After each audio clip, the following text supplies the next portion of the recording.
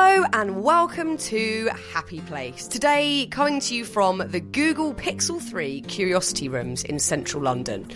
I'm Fern Cotton, and in this special live edition of the podcast, I'll be talking to the fabulous Melanie C.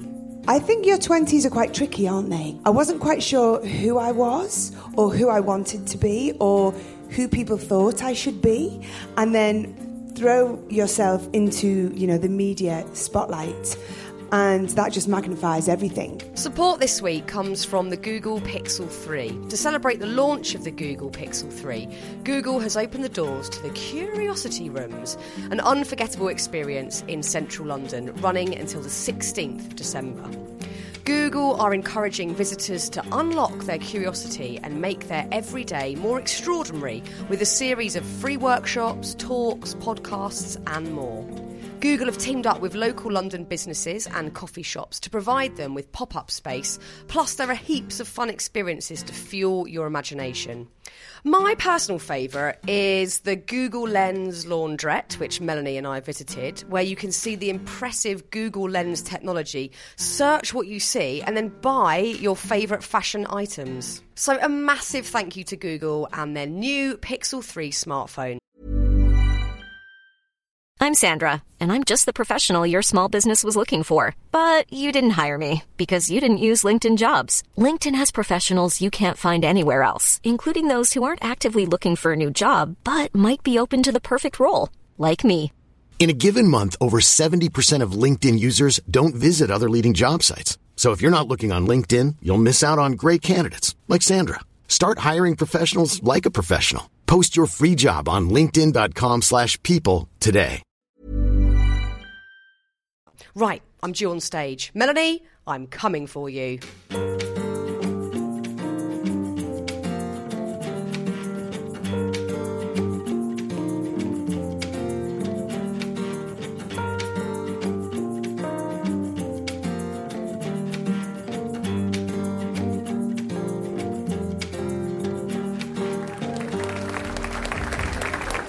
Oh, thank you for coming along to this. This is very, very lovely. Thank you if any of you already enjoy Happy Place. That is excellent news. Tonight's going to be really, really lovely.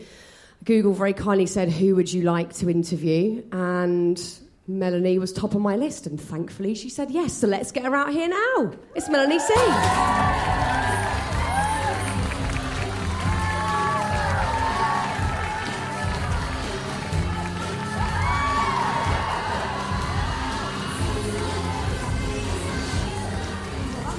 So excited hearing the Spice Girls and you're there. It's freaking me out. Well done for noticing the step there. I didn't see that and had to kind of mountaineer up the side of the stage. I know, I nearly did, and then I just spotted it at the 11th hour. Well done. Thank you so much for being here. I have my nerdy notebook that I carry everywhere with many things, but I imagine we're going to go off on lots of tangents.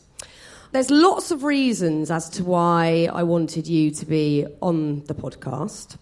And one of them was because you're going to be very busy next year. Yes, very excited. Recently, we announced that 4 of us Spiceys are going to be out on the road next year.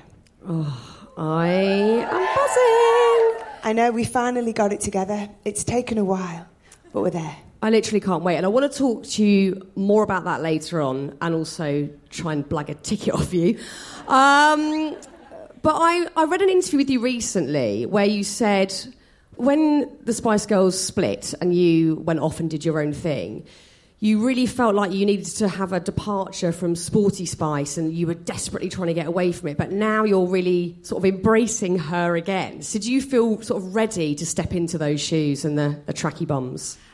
Well, it's been an interesting relationship that I've had with myself generally and myself within the Spice Girls, growing up, like everybody figuring out who you are. And when we first got together as a band, it was 94, so I was 20. And I think your 20s are quite tricky, aren't they? Because you kind of, I felt it was a time where I wasn't quite sure who I was or who I wanted to be or who people thought I should be. And then throw yourself into, the media spotlight. And that just magnifies everything. And it was a really tricky few years within doing your absolute fantasy. You know, growing up as a child, all I ever wanted to do was perform. And here I was in the biggest band in the world at the time. So it was quite a confusing time. And when I went out and I did my first solo record, I really felt like I wanted to be seen as an individual. I kind of almost wanted to rebel against everything and all the ideas that people had put on me. You know, I think that's the thing, and you'll identify with this. There's this persona that we're given in the public eye, and I've read about myself so many times and just thought, who's that? That's not right. Yeah. That's not me. Say that. I don't do that. And they called me lots of things. They've called us all lots of things. But one of the things that came across a lot was that I was a bit of a tomboy, but it was almost like I was a bit mouthy, a bit gobby. And I'm not. I mean, anyone who knows me would know I'm actually quite softly spoken and I'm quite laid back. And so I think it's confusing when you're not quite sure who you are anyway. Yeah, I mean, your 20s are a difficult time, aren't they? You know, I grew up loving the Spice Girls, and, you know, like so many people here, I'm sure all of you, that's why you're here. And there was that instant connection. For me, being a teenager, I was like, yeah, I want in. I want to be one of them. That's for me. At what point did you all realise that you'd made that connection, that people were sort of getting it? Because you don't know when you step into it. It could be huge, it could be nothing. But for some reason, you guys captured that energy and people just connected with what you were doing. Do you know, I think what happened was it was genuine and it wasn't what we intended to do. Our intentions were to be a pop group, to get up on stage, to sing, to sign autographs, to travel the world, to do all of these exciting things. But quite quickly, when we, you know, started trying to get into the music industry, we were faced with certain things, some sexism, you know, and some difficulties. And we kind of felt like, it feels like we've got a bit of a point to prove here. And our original management, you know, it was pretty rudderless in our direction as a band. And, you know, we tried all these different guises of dressing the same, and we all did a little baby doll look, and we all did a little bit of an Adidas look. And someone always looked a bit stupid. And we eventually decided, you know, because we'd rock up to rehearsals and I'd be Miss Tracky and Victoria'd have something a bit more posh on. And we were like, why don't we just wear what we wear? Because we were and are so very different. And it just became a thing. And it's amazing because I think there's so many preconceptions about the Spice Girls. One of them being it was manufactured. And actually, you know what? It really wasn't. It was quite accidental. You know, we weren't these like, you know, we had this ingenious idea. We just kind of reacted to the different things that were going on around us and ended up, you know, like you say, just capturing people's imaginations. And I think the individuality, which was something that just really struck a chord with people. I think you have to be quite confident at that age to kind of make that decision. Like you say, you were faced with sexism and people, you know, treating you a certain way, perhaps because women were the anomaly, or certainly girl bands at that point. There weren't any, as far as I knew, or certainly ones that I wasn't connecting with any of them. So you had to all be very united, but also very confident in, no, we don't want to do the baby doll dresses, thank you. We're going to do this. Did that come naturally, or were you all quite nervous taking that step? I think the thing which is so fantastic about being in a band, or, you know, even with a group of friends, it's that support, isn't it? Because I think you are so much more courageous when you have somebody standing by you. You know, I know when I'm in the room with the Spice Girls, I'm much naughtier than I would be when I'm on my own. You know, so we had all of these ideas, but we were so very single-minded in what we wanted to achieve. So we just felt really powerful. But that came across because that's what we were all clicking into. I mean, very quickly, it just completely snowballed into this monster, this, you know, the world's biggest band that everyone was talking about, and you had these huge stage shows and a movie. Did it feel like you were in the biggest band in the world, or was it just such a bizarre, insular experience to go through that you couldn't really, you know, understand the magnitude of it being inside it? A little bit of both. It was very much being in a bubble. When you are, you know, if you're lucky enough to have that amount of success, you are incredibly busy. The only way you become that successful is by working very, very hard. and we would be, you know, in one continent one day, somewhere else the next. And the expression I use when I talk about my time after we did the big tour and the movie and it kind of all started to quieten down a bit is a feeling of having to integrate back into society because you're not in it. Yeah. You're not. You know, you're completely separate. You're protected, you have security, you travel on, you know, private jets and, it's awful. Sounds It's disgusting. terrible. Yeah. No, it was the most incredible thing. And it was my childhood dream. It was all I'd ever wished for. And wow, you know, who knew that it would come true? So it's, you know, and that's interesting in itself because you're having this experience, which is everything you ever wanted. But there are downsides. But along with that, you feel guilty because you think, how dare I? You know, I'm on top of the pops. I'm in California. I'm doing all of these incredible things. I'm playing Wembley Stadium. Doing that again next year. Tick. Yeah, and you're doing all these amazing things. So any like bad feelings you have, you think, oh no, I shouldn't be having these bad feelings. So that, you know, causes a little bit of a, you know, disturbance as well. Growing up having that dream, and obviously you're a very focused person because you made it happen. Did it feel as you expected, or was it kind of vastly different to that dream you were trying to manifest as a kid? I think it kind of, in some ways, it was more than I could have ever imagined in an incredible way. And I think the thing when you're a child and you fantasize about things, you think of all the really exciting and wonderful things that come with it, and you don't think about the negatives, because who does? You know, we dream about winning the lottery, don't we? We think about, all the things we buy and all the family and friends we want to treat and all those things. But everything has negatives. And I think that's the thing which is quite difficult to come to terms with. Let's talk about the good bits first then. Once you started to really get going and the success was just huge, what were the most magical moments, or were there any sort of real pinch me moments where you thought, I cannot believe this is happening to me right now, stood here? There are so many. And what's really fun, actually, and I'm so excited, obviously, us girls were really excited to get back on stage and to be playing again, but actually to just be hanging out together, because we have this thing where, you know, like all friends, you just start to reminisce. And we all remember different things. Yeah. And it's just so funny because, you know, Emma will talk about a situation, I'll be like, I'd completely forgotten that happened. And we always talk about the silly things like being in the back of a car or someone puking in a loo before we went on stage, or, you know, just the things that the public didn't see. Yeah, and the kind of the real magical moments. And I think the Olympics, people who have heard me do interviews now, I harp on about the Olympics, but I'm Sporty Spice, what do you expect? You're allowed to. You know? It's a big deal. It is. When we did the Olympics in 2012, there was something we'd never had before, and that was social media. Even when we got together in 2007, and I don't know, was anyone on Twitter then? I know I wasn't. No. I think it was quite fledgling or, you know, just starting out. So 2012, and everyone's on Twitter. And we were backstage at the Olympic Park, and we were able to see all of these tweets. You know, internationally, everyone was getting so excited. And, you know, we'd never had that before. And we have these moments when it all gets a little bit overwhelming. We'll just kind of get together in a little huddle. And we always giggle because we're like, we fooled him. We fooled him. Because we are. And I think one of the charming things about the Spice Girls is we're just dead normal.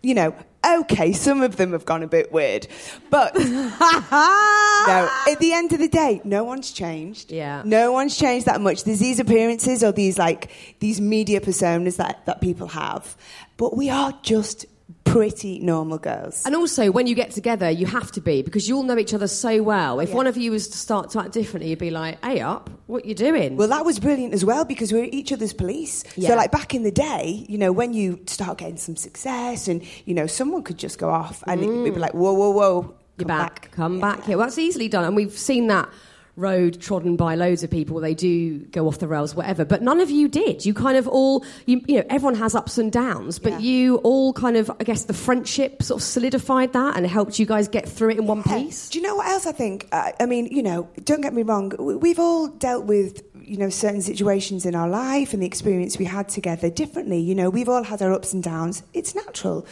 But the other thing we had is our families were really close as well. They kind of really shared the experience. They'd be on tour with us, like our mums, our siblings. And now, of course, we're all very lucky to have wonderful children.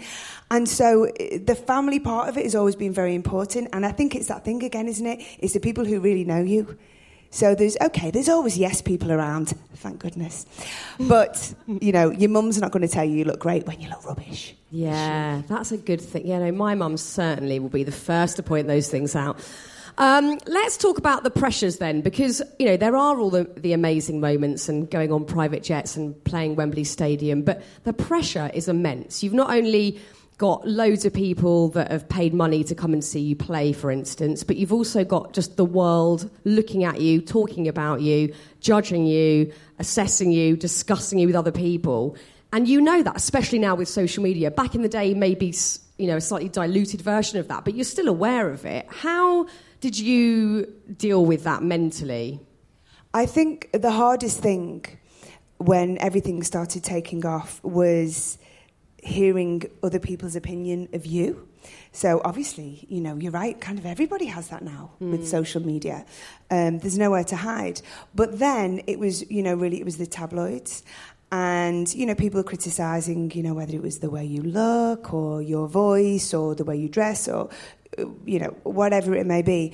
And I think, in the olden days, in normal life, you didn't really know what people thought of you. No. Because they just said it behind your back. They just tweet it now, so we all know. But, I think it's quite weird. And I think when you're in your 20s and you are quite insecure, that was hard. That was hard to know what people thought of me, especially when it wasn't positive. It's lovely to have compliments, but... I think as you get older as well, you realise you can't please everybody. I don't like everybody, so I can't expect everyone to like me. It's a hard one, though, isn't it? Because I'm quite a sensitive... Well, I'm a very sensitive person, I think, naturally. But I work in an industry which isn't at all, because, you are up for speculation and people can judge you or say what they like. And there's no policing of that. There's no governing of that. You have to just think whatever. But I do find that difficult sometimes. If people don't like what I'm wearing or how I have my hair, whatever. But it's when I think there are untruths that people are batting about, whatever, and you think, no, that's not me. And you really want to be authentic and be yourself. And that one is a hard one to tackle. And I think, it's not just for people in the public eye, whatever. I think for anyone in life, it is hard when people have built up what they believe you're about or they've, mistakenly taken something you said and used it against you. It's a really hard place to be. Yeah, I think what I've learned as I've got older, because you can't control what people think about you. No. So, you can be in a conversation with a person and there's two sides to everything. It's very difficult to always have the same, you can't have the same point of view as somebody else. And so you have to let that go, and, it was really hard when I was young, reading things that people had said. And I think, we talk a lot about social media, and I often talk about social media in quite a negative way. But actually, it's given people a voice as well. So it was very frustrating if there was ever rumours or gossip in the tabloids and you couldn't answer back unless you had an interview and you could get it off your chest. But now, you've got an instant line to your fans. So that's one of the positives. You can, without a doubt. Put the record straight. Hiring for your small business? If you're not looking for professionals on LinkedIn, you're looking in the wrong place. That's like looking for your car keys in a fish tank. LinkedIn helps you hire professionals you can't find anywhere else, even those who aren't actively searching for a new job but might be open to the perfect role. In a given month, over 70% of LinkedIn users don't even visit other leading job sites. So start looking in the right place. With LinkedIn, you can hire professionals like a professional. Post your free job on linkedin.com/people today. During that time, I'm imagining that a lot of that pressure also manifested for you in something you've talked about a lot, which was how you were very obsessed with exercising and also controlling what you ate. Was that due to the fact that there was such chaos around you that you could actually control that element of life? I think, looking back, I think control is definitely a part of it because I had no control over my life. None of us did. We were on a roller coaster and that was it. So that was one thing. And the other thing was, some of it was vanity. Of course it was. I was being photographed constantly, and you start picking yourself apart. Yeah. I think I did as a young girl. And I trained as a dancer. I went to Performing Arts College when I was 16, and I'd been around people with eating disorders, and I kind of thought, what's that about? It didn't affect me. And it wasn't until I was in this situation that I found myself falling into these traps. So, I've thought about it a lot. Why did that happen? And it's something else I suffered with towards the end of my first time round with the girls was depression. And I was always a really happy kid. I was always very positive. I was always very confident. And I just thought, I never thought I'd be a person that gets depressed. But when I was really, really struggling, and I was on a family holiday, I think it was around the millennium, actually. And I was away with my mum and my brother, and I just didn't want to get out of bed. And I just was crying all the time. And I was just thinking, what is going on? I'm like, I'm going nuts. There's something wrong with me. And I knew my eating was out of control, and I hadn't been eating properly for years, and I'd been a little bit in denial. And I went along to my GP, and I just kind of said it all out loud for the first time. And he just said, well, the first thing we have to address is your depression. And I'd never considered it. And once it was given a name, and I knew it was something that could be treated and I could be helped with, I was so relieved. It was like this pressure had been lifted off my shoulders. And that was kind of the first day of my recovery, not only for depression, but, my eating and other obsessive behaviours. It is such an important, pivotal moment, I think, the first time you say things out loud like that, because you can be struggling and feel completely swamped with feelings, and then, like you've said before, have the guilt attached to that of why and whatever, and a lot of the time there is no reason. And I, in a similar way to you, had no idea that I was depressed, really, when I had a particularly dark patch. And again, saying it out loud to a doctor and hearing that word, part of you goes, what? And the other part goes, oh, phew. Because it's almost like it's then a separate thing to you. Oh, it's not just me, I haven't done anything wrong, it's something else. And like you say, it can be treated, and then there are ways of moving forward in life, and that not being this huge, awful shadow.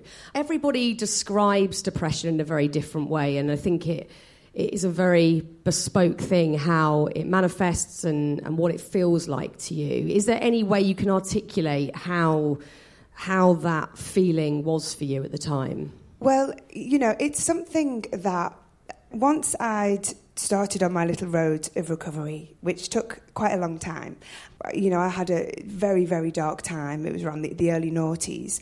And I would have, the occasional good day, and it would be such a relief. And then I realised I was having a couple of good days in a row. And then it got to the point when it was like, oh, I've not had a bad day for a while. And then I had this stretch of just feeling like I was that's it. It was a moment in time, and it's gone. And then I became a mum. I have a beautiful little girl, not that little anymore. But unfortunately, my relationship with her dad broke down. And we split up, and all through that time, all fine, all happy, all lovely. And then about a year later, I started to get these feelings again. And I was never arrogant enough to think I was cured and it was never going to come back, but it was really scary, because I think when you've had depression and it's been, something which has, been a very, very difficult time, you think it's going to be as bad as that again. And fortunately I've never gone back to that place, and I like to think that I won't, because I've learned so much of how to avoid being in that place, and I've learned so much of the reasons why I think I got to that place. But I think it's something you have to acknowledge. Personally, for me, it's always there. It's always in the wings. And sometimes it almost gets to centre stage, but I'm quite good at keeping it to the side. But it kind of manifests with me. I am a very physical person. Something else I've learned about myself, I've done gym like a lunatic, and then I've done no gym, and I've tried to find this balance. I need to move. I need to work out. It's part of who I am. I'm not fully functioning if I'm not moving and sweating. And So that is very important to me. But when depression hits, I become very heavy, very lethargic. And it's a feeling to me which is so alien to me, which it doesn't feel like it's my norm, that's when I know that depression is lurking. Yeah, because it is a very all-encompassing thing, isn't it? Because I'm the same. I haven't had a patch as bad as my initial big lump of blackness, but it does come into play every now and again. And again, it will be very physical for me, or very unphysical. You know, you can't choose which T-shirt to wear. Like that basic of, I don't even know what... It happens to me every day. What am I going to wear?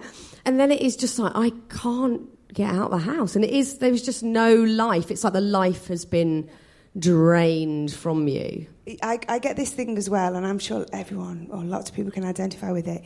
It's like there's no joy. Yeah. It's like I can't get excited about things. And, you know, and of course we've all got things in our lives. You know, I've got an incredible daughter, or I've got a holiday booked, and I'm just like, I just can't get excited about it. And then the guilt. Yeah. It's like, oh my God, I've got this incredible life. I'm so lucky. I've got everything I ever dreamed of. But I kind of don't care. Yeah. It's horrible. It's horrible.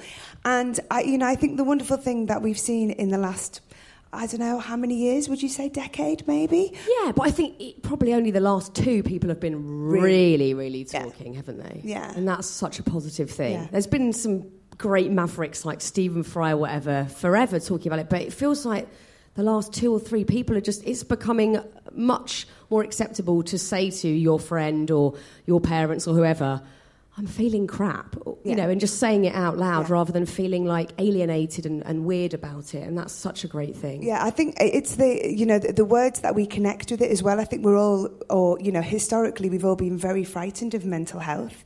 And we use all those things, don't we? Oh, she's a nutter. You know, she's mental and all that. And I do it too. And I'm thinking, you can't do that. You're one of them. But I think it's changing the connection to that, isn't it? Because, you know, we've all got all kinds going on inside us all of the time. I mean, imagine if you were like that. You know, life would be boring. It would. And also the lessons learned from it and new tangents that you go off on in life as well. So from that point where a doctor had said to you, this is what is happening and you know, this is what we can do, where did you begin in that new way of life in thinking, right, this is the situation, I've been told factually what's going on, but I want to feel differently. What was the first sort of stepping stone for you? Well, personally for me, I mean, I'd got myself into quite a bit of a pickle emotionally, and I was at the point, and I've been here a few times, and it's something that does work for a lot of people, and I did take antidepressants for about 18 months. But alongside that, I had talking therapies as well. But being a pop star, you got to try it all. So acupuncture is something we share. We do. Like 5 Element Love acupuncture. So that was something, because I literally I would try anything. Yeah. I just want to feel better. I want to feel normal. I want to be myself again. And, so acupuncture is something I still do today. Because it's like magic. You know, for me, it can cure... You know, it's really helped me with some, you know, quite serious physical, you know, issues. And sometimes it's cured a hangover. Lovely. You know, it's just amazing. It is great, isn't it? So good. Really good.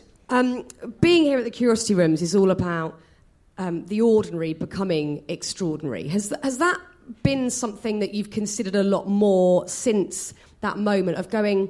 It is actually just looking for the brilliant bits in normal stuff, because obviously your life before was steeped in these extreme highs and a huge roller coaster of dropping off the other edge of that. Was that sort of new way of life right? Let's just look at the basic and the normal and the ordinary in life. I don't want to sound like... Are we allowed to swear on your podcast? Yeah. I don't want to sound like a twat. But that's not even a bad swear. We had Lena Headey on, who dropped the F-bomb about 30 times. Really? So, oh, yeah. Don't you think the T-word's bad? I do. I think any ladies' private ones are a bit, you know, might be a bit much. No, you can say twat if you like. Twat. Yeah, go for it. I've started saying it a bit more recently. I quite like it. Yeah, go for it. Anyway, so actually one of my... Having children, and you'll also identify with this, because you know when you really want to swear, but you really know you can't, or you shouldn't. Crud. Crud. Bring that word. Isn't it a great word? Good. Crud. This cruddy, whatever you're talking Oh, I just go into the next room and swear into a pillow, usually. That's my technique. Yeah, fricking's a good one, isn't it? Fricking. Thank you to the Americans for that. Anyway, let's get back on point. What were we talking about? Oh, God. Looking at the ordinary in life. The ordinary Okay. in life. Okay, so, as I explained, my time with the Spice Girls, late 90s, we really didn't do anything ordinary. So when I integrated, or tried to integrate back into society, just little things would be a thrill, like getting the tube. Which sounds ridiculous. And, you know, I have friends, I have lots of friends in the public eye, and some of them can't get the tube, and I feel sorry for them, because it's the best way to get around London, isn't it? Let's be honest. Do you get the tube now, then? Yeah. I'd be well excited if I saw you on the tube. Would you? Yeah. People do this. Oh, look, opportunity to get the phone out again. Yeah. People go like this. Yeah, a little sneaky I bet one. you get that You're like, too, don't you? Hey, I can So, see you. I went to see Florence and the Machine the other night at the O2. Love her. Oh my God, she was phenomenal. Loved it. So my boyfriend, who's somewhere, I was really angry with him because there was a bit of a ticket mix-up. So we were getting... Blame the boyfriend. Yeah, it was his fault. And we were supposed to go for a bit of dinner, and then we were going to get the tube to the O2 because we live North London, and it's a nightmare getting to the O2. Anyway, we were on the tube, and I was eating on the tube being photographed. Wow. That wasn't the plan. Wow. What Didn't end up in the mail, so it's all right. Well, it was good. It was it a healthy. stinky meal? Because that's not acceptable. No. It wasn't a Mackie D's or anything. It was a Gale's salad. Oh, I've changed. civilised. So middle class, isn't it? Civilised. So going back into the integration part of your life, because it's very interesting, because not many people will have been through it to the extent that you have, where you are sort of taken out of normal life, and you're not going on the tube, you're not posting your own mail. Do you even send mail at that point? Probably not. How did you begin? Oh, now how old are you? Who sends mail? Oh, I love sending letters. Don't you do little letters to people? Oh, I do. Some people in the front do. I love sending letters. But just normal, like going to the supermarket, things like that, you just wouldn't have had to do any of that. You know, I think, actually, when I look back, when we were home, which wasn't very often, I did use, because I do like picking my produce. You know, I like giving the fruit a bit of a squeeze. So that was something, and it was before Ocado. Wow. Imagine Back life in the before, day. yeah, way back.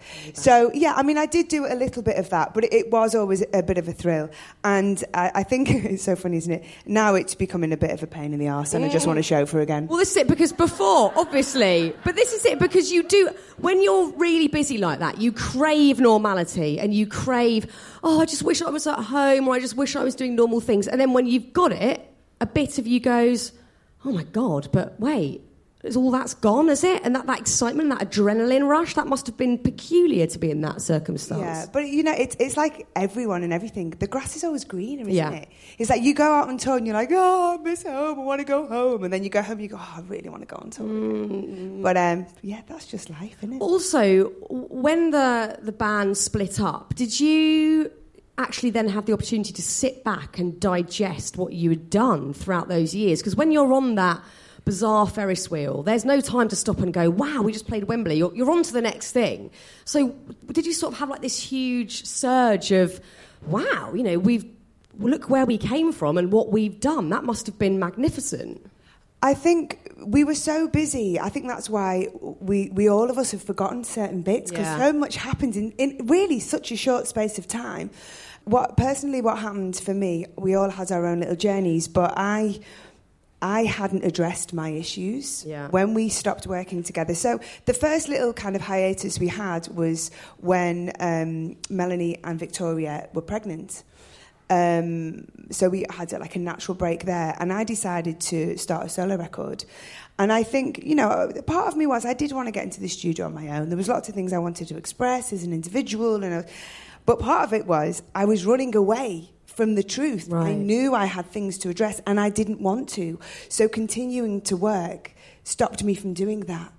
And, you know, I was really lucky that my first album was very successful, and that kept me very busy.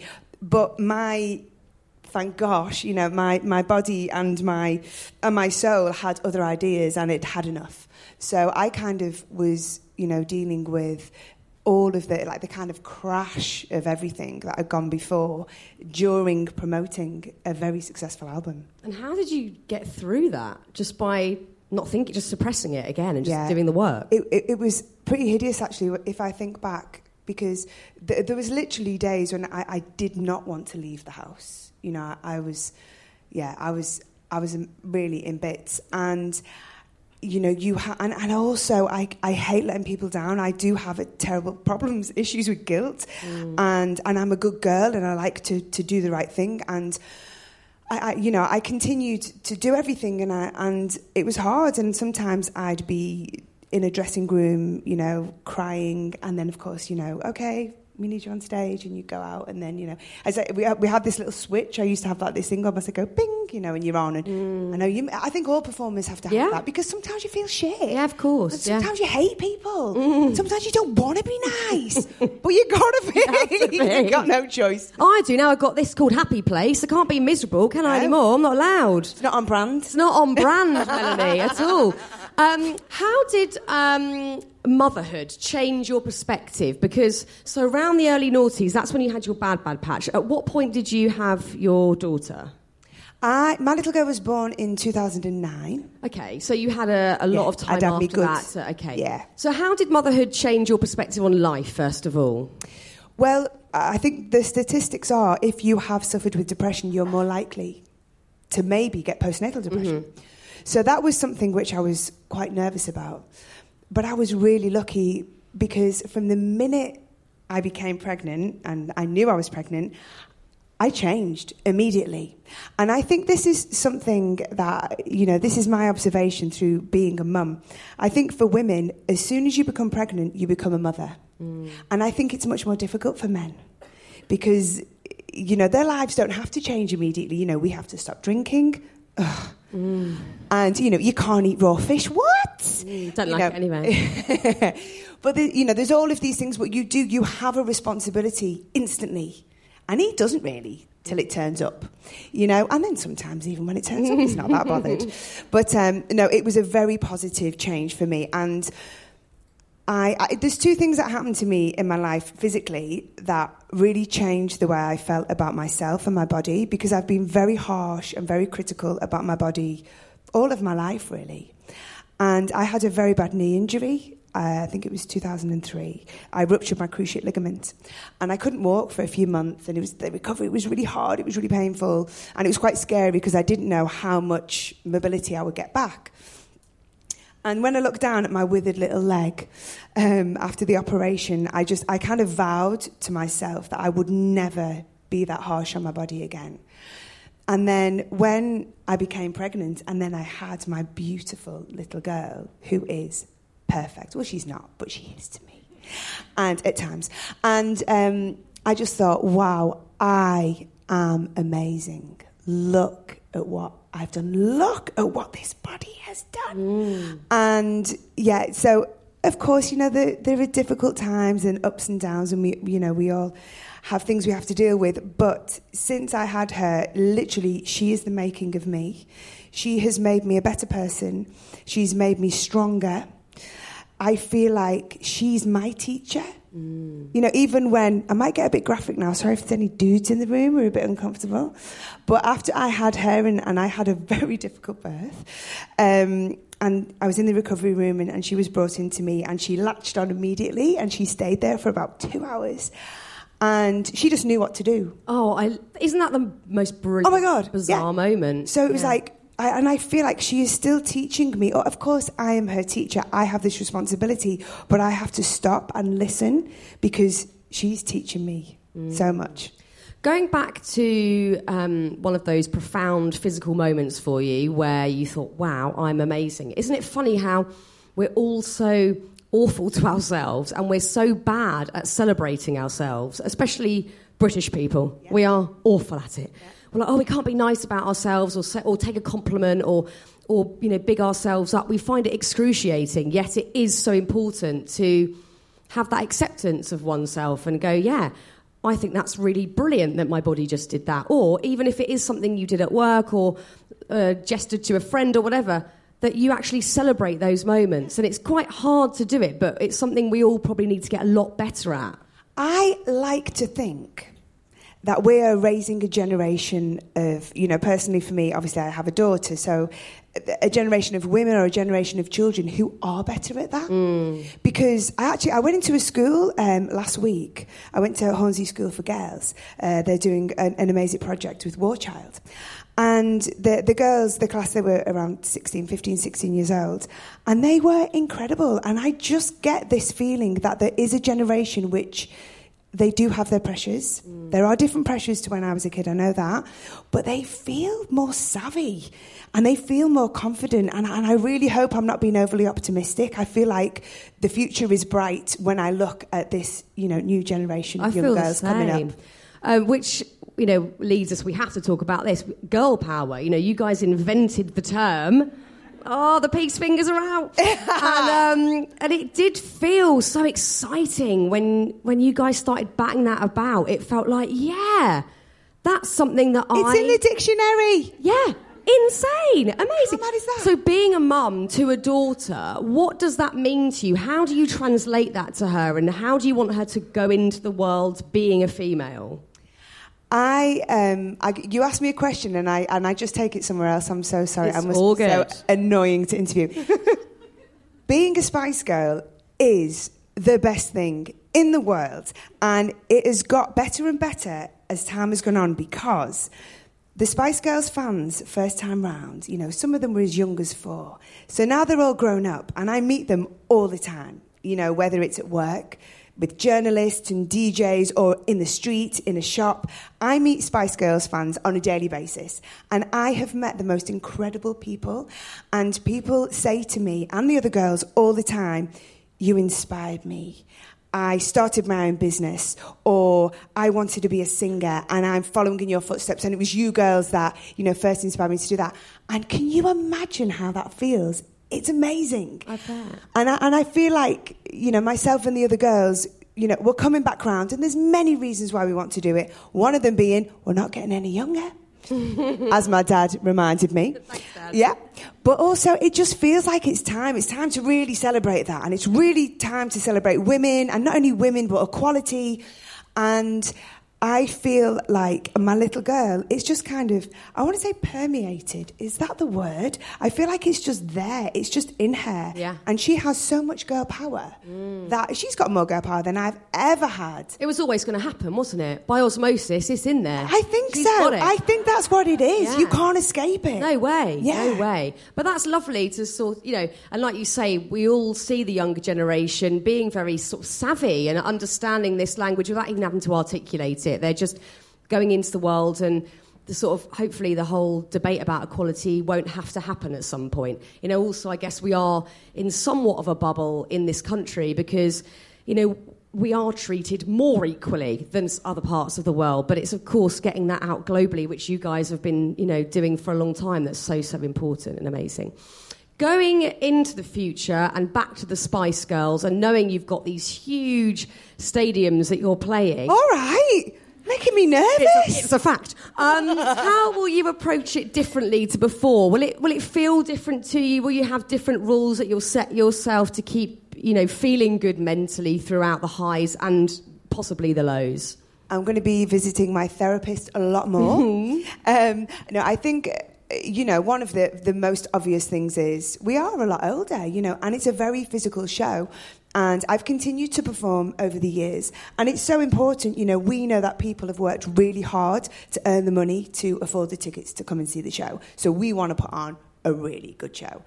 And so physically, I'm going to be really taking care of myself, which I tend to do anyway, because it's, being in the public eye, you kind of feel like you got it. And because just for my mental health as well, it really helps with that. So, looking after myself, trying to get enough sleep, which for mummies is tough. Impossible. Yep. My daughter's got croup right now. I've had approximately 40 minutes sleep in the last 3 days. Just Well, how amazing to be able to function on so little sleep. Aren't we amazing? The only bit of the day that I've been functioning, let me tell you. I will go back to non-functionality straight after this. Well, it's that adrenaline, isn't it? It just adrenaline. Gets you through everything. Exactly. Oh, hello. What's that? Is that That's your car. Your chauffeur's here. He's ready to take you home, Melanie. Yes, I got my chauffeur. So looking after the physical side, and the mental health side. And, and I do see a therapist, and talking is important.